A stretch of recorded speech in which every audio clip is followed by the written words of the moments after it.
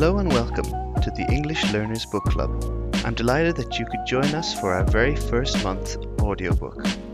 This month we'll be reading A Study in Scarlet by Arthur Conan Doyle, and to help you on your way, I'll be reading the first chapter in today's episode. Be sure to subscribe to the podcast for a discussion of the book coming next week, and to follow our Instagram at ELB_podcast. For our resources and to find out more, please visit our website, englishlearnersbookclub.wordpress.com.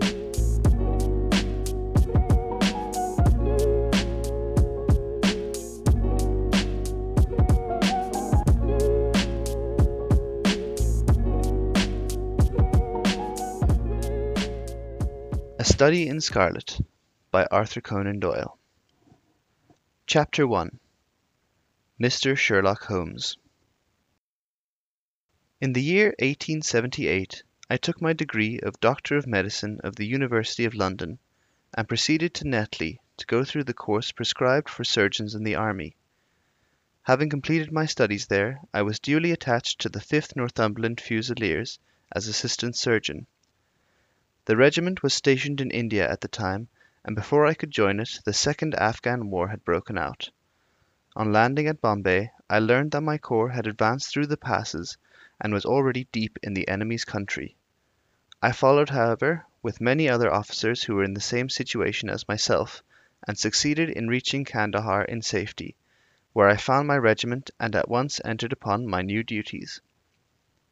The campaign brought honours and promotion to many, but for me it had nothing but misfortune and disaster. I was removed from my brigade and attached to the Berkshires, with whom I served at the fatal battle of Maiwand. There I was struck on the shoulder by a Jezail bullet, which shattered the bone and grazed the subclavian artery.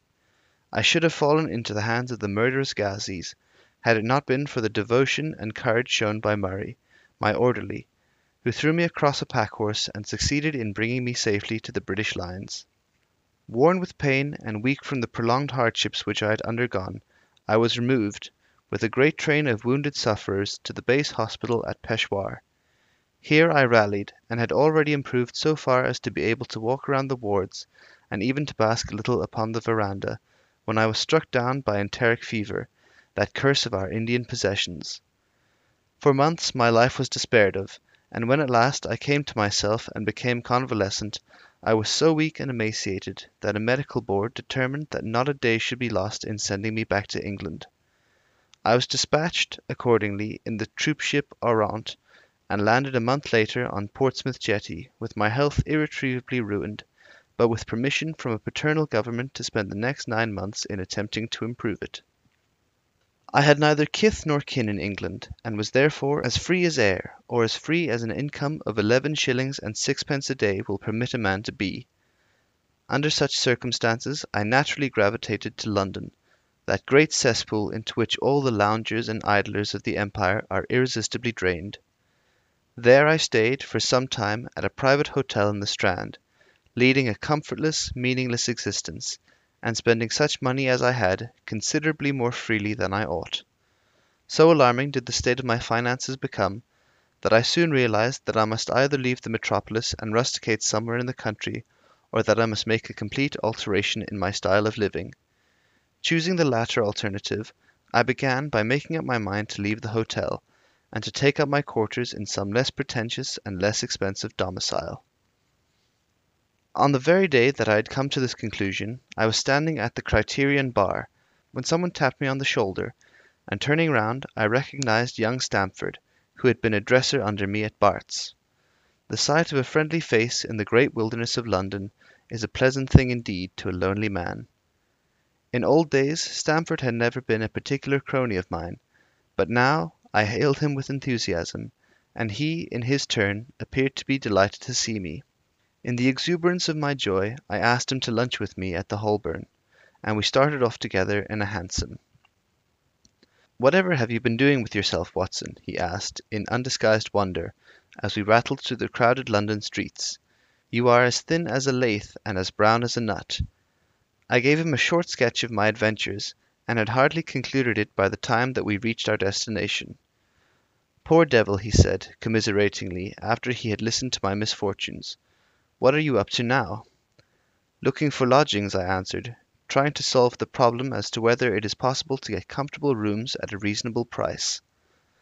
That's a strange thing, remarked my companion. You are the second man today that has used that expression to me. And who was the first? I asked. A fellow who is working at the chemical laboratory up at the hospital. He was bemoaning himself this morning because he could not get someone to go halves with him in some nice rooms which he had found, and which were too much for his purse. By Jove, I cried, if he really wants someone to share the rooms and the expense, I am the very man for him. I should prefer having a partner to being alone. Young Stamford looked rather strangely at me over his wine-glass. You don't know Sherlock Holmes yet, he said. Perhaps you would not care for him as a constant companion. Why, what is there against him? Oh, I didn't say there was anything against him. He is a little queer in his ideas, an enthusiast in some branches of science. As far as I know, he is a decent fellow enough. A medical student, I suppose? Said I. No, I have no idea what he intends to go in for. I believe he is well up in anatomy, and he is a first-class chemist, but as far as I know, he has never taken out any systematic medical classes. His studies are very desultory and eccentric, but he has amassed a lot of out-of-the-way knowledge which would astonish his professors. Did you never ask him what he was going in for? I asked. No, he is not a man that it is easy to draw out, though he can be communicative enough when the fancy seizes him. I should like to meet him, I said. If I am to lodge with anyone, I should prefer a man of studious and quiet habits. I am not strong enough yet to stand much noise or excitement. I had enough of both in Afghanistan to last me for the remainder of my natural existence. How could I meet this friend of yours? He is sure to be at the laboratory, returned my companion. He either avoids the place for weeks, or else he works there from morning to night. If you like, we shall drive round together after luncheon. Certainly, I answered, and the conversation drifted away into other channels. As we made our way to the hospital after leaving the Holborn, Stamford gave me a few more particulars about the gentleman whom I proposed to take as a fellow lodger. You mustn't blame me if you don't get on with him, he said. I know nothing more of him than I have learned from meeting him occasionally in the laboratory. You proposed this arrangement, so you must not hold me responsible. If we don't get on, it will be easy to part company, I answered. It seems to me, Stamford, I added, looking hard at my companion, that you have some reason for washing your hands of the matter. Is this fellow's temper so formidable, or what is it? Don't be mealy-mouthed about it. It is not easy to express the inexpressible, he answered with a laugh. Holmes is a little too scientific for my tastes. It approaches to cold-bloodedness. I could imagine his giving a friend a little pinch of the latest vegetable alkaloid, not out of malevolence, you understand, but simply out of a spirit of inquiry, in order to have an accurate idea of the effects. To do him justice, I think that he would take it himself with the same readiness. He appears to have a passion for definite and exact knowledge. Very right, too. Yes, but it may be pushed to excess. When it comes to beating the subjects in the dissecting rooms with a stick, it is certainly taking rather a bizarre shape. Beating the subjects? Yes, to verify how far bruises may be produced after death. I saw him at it with my own eyes. And yet you say he is not a medical student?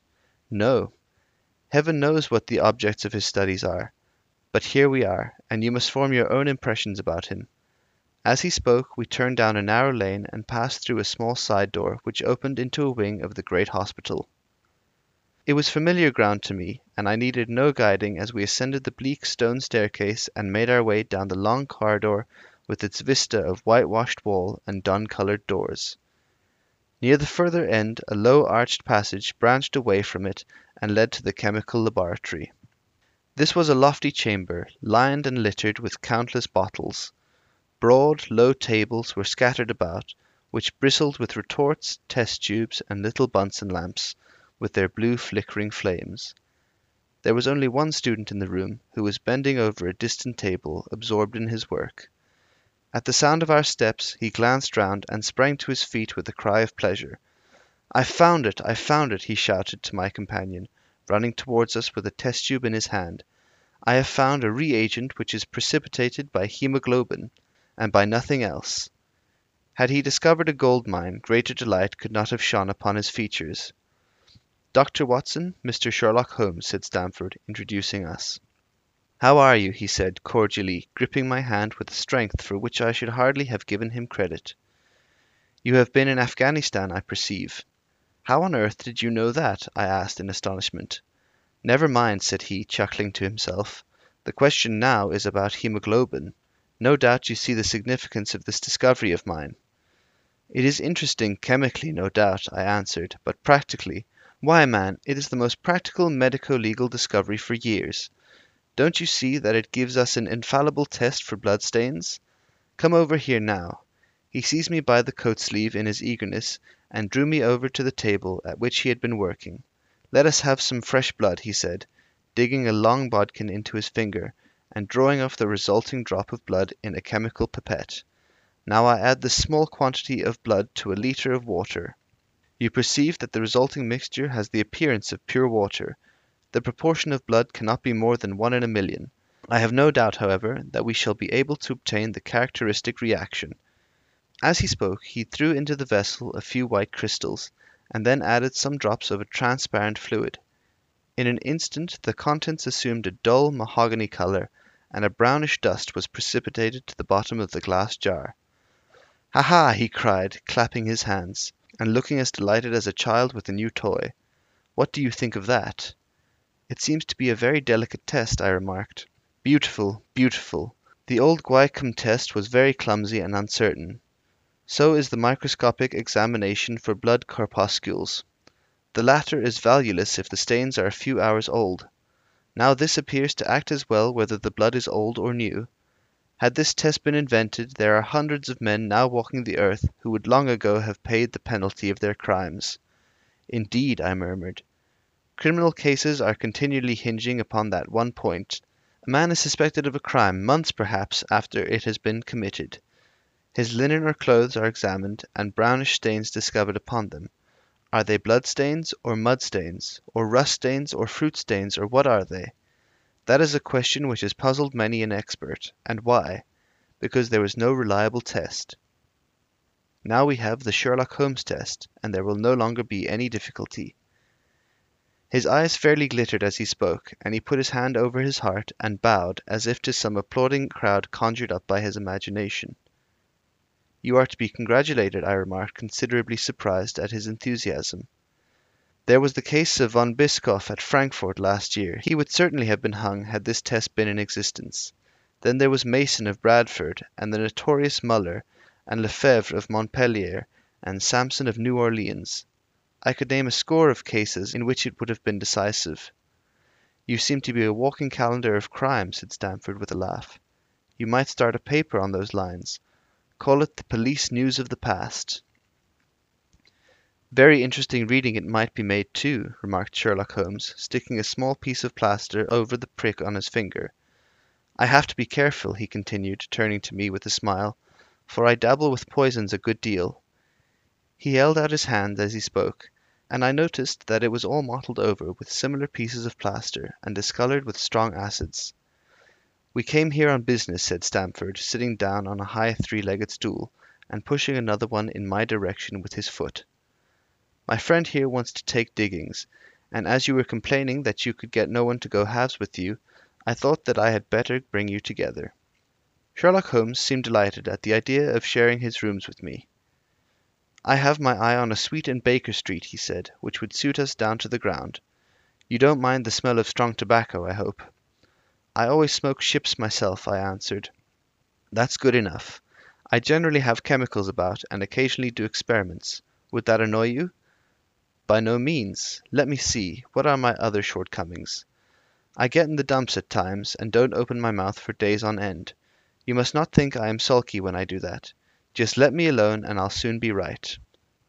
What have you to confess now? It's just as well for two fellows to know the worst of one another before they begin to live together." I laughed at this cross-examination. "I keep a bullpup," I said, "and I object to rows because my nerves are shaken, and I get up at all sorts of ungodly hours, and I am extremely lazy. I have another set of vices when I'm well, but those are the principal ones at present." "Do you include violin playing in your category of rows?" he asked, anxiously. "It depends on the player," I answered. A well-played violin is a treat for the gods. A badly played one— Oh, that's all right," he cried, with a merry laugh. "I think we may consider the thing as settled. That is, if the rooms are agreeable to you. When shall we see them?" "Call for me here at noon tomorrow, and we'll go together and settle everything," he answered. "All right, noon exactly," said I, shaking his hand. We left him working among his chemicals, and we walked together towards my hotel. "By the way," I asked suddenly, stopping and turning upon Stamford, "how the deuce did he know that I had come from Afghanistan?" My companion smiled an enigmatic smile. "That's just his little peculiarity," he said. "A good many people have wanted to know how he finds things out." "Oh, a mystery, is it?" I cried, rubbing my hands. "This is very piquant. I am much obliged to you for bringing us together. The proper study of mankind is man, you know." "You must study him, then," Stamford said, as he bade me good-bye. "You'll find him a knotty problem, though. I'll wager he learns more about you than you about him. Good-bye." "Good-bye," I answered, and strolled on to my hotel, considerably interested in my new acquaintance.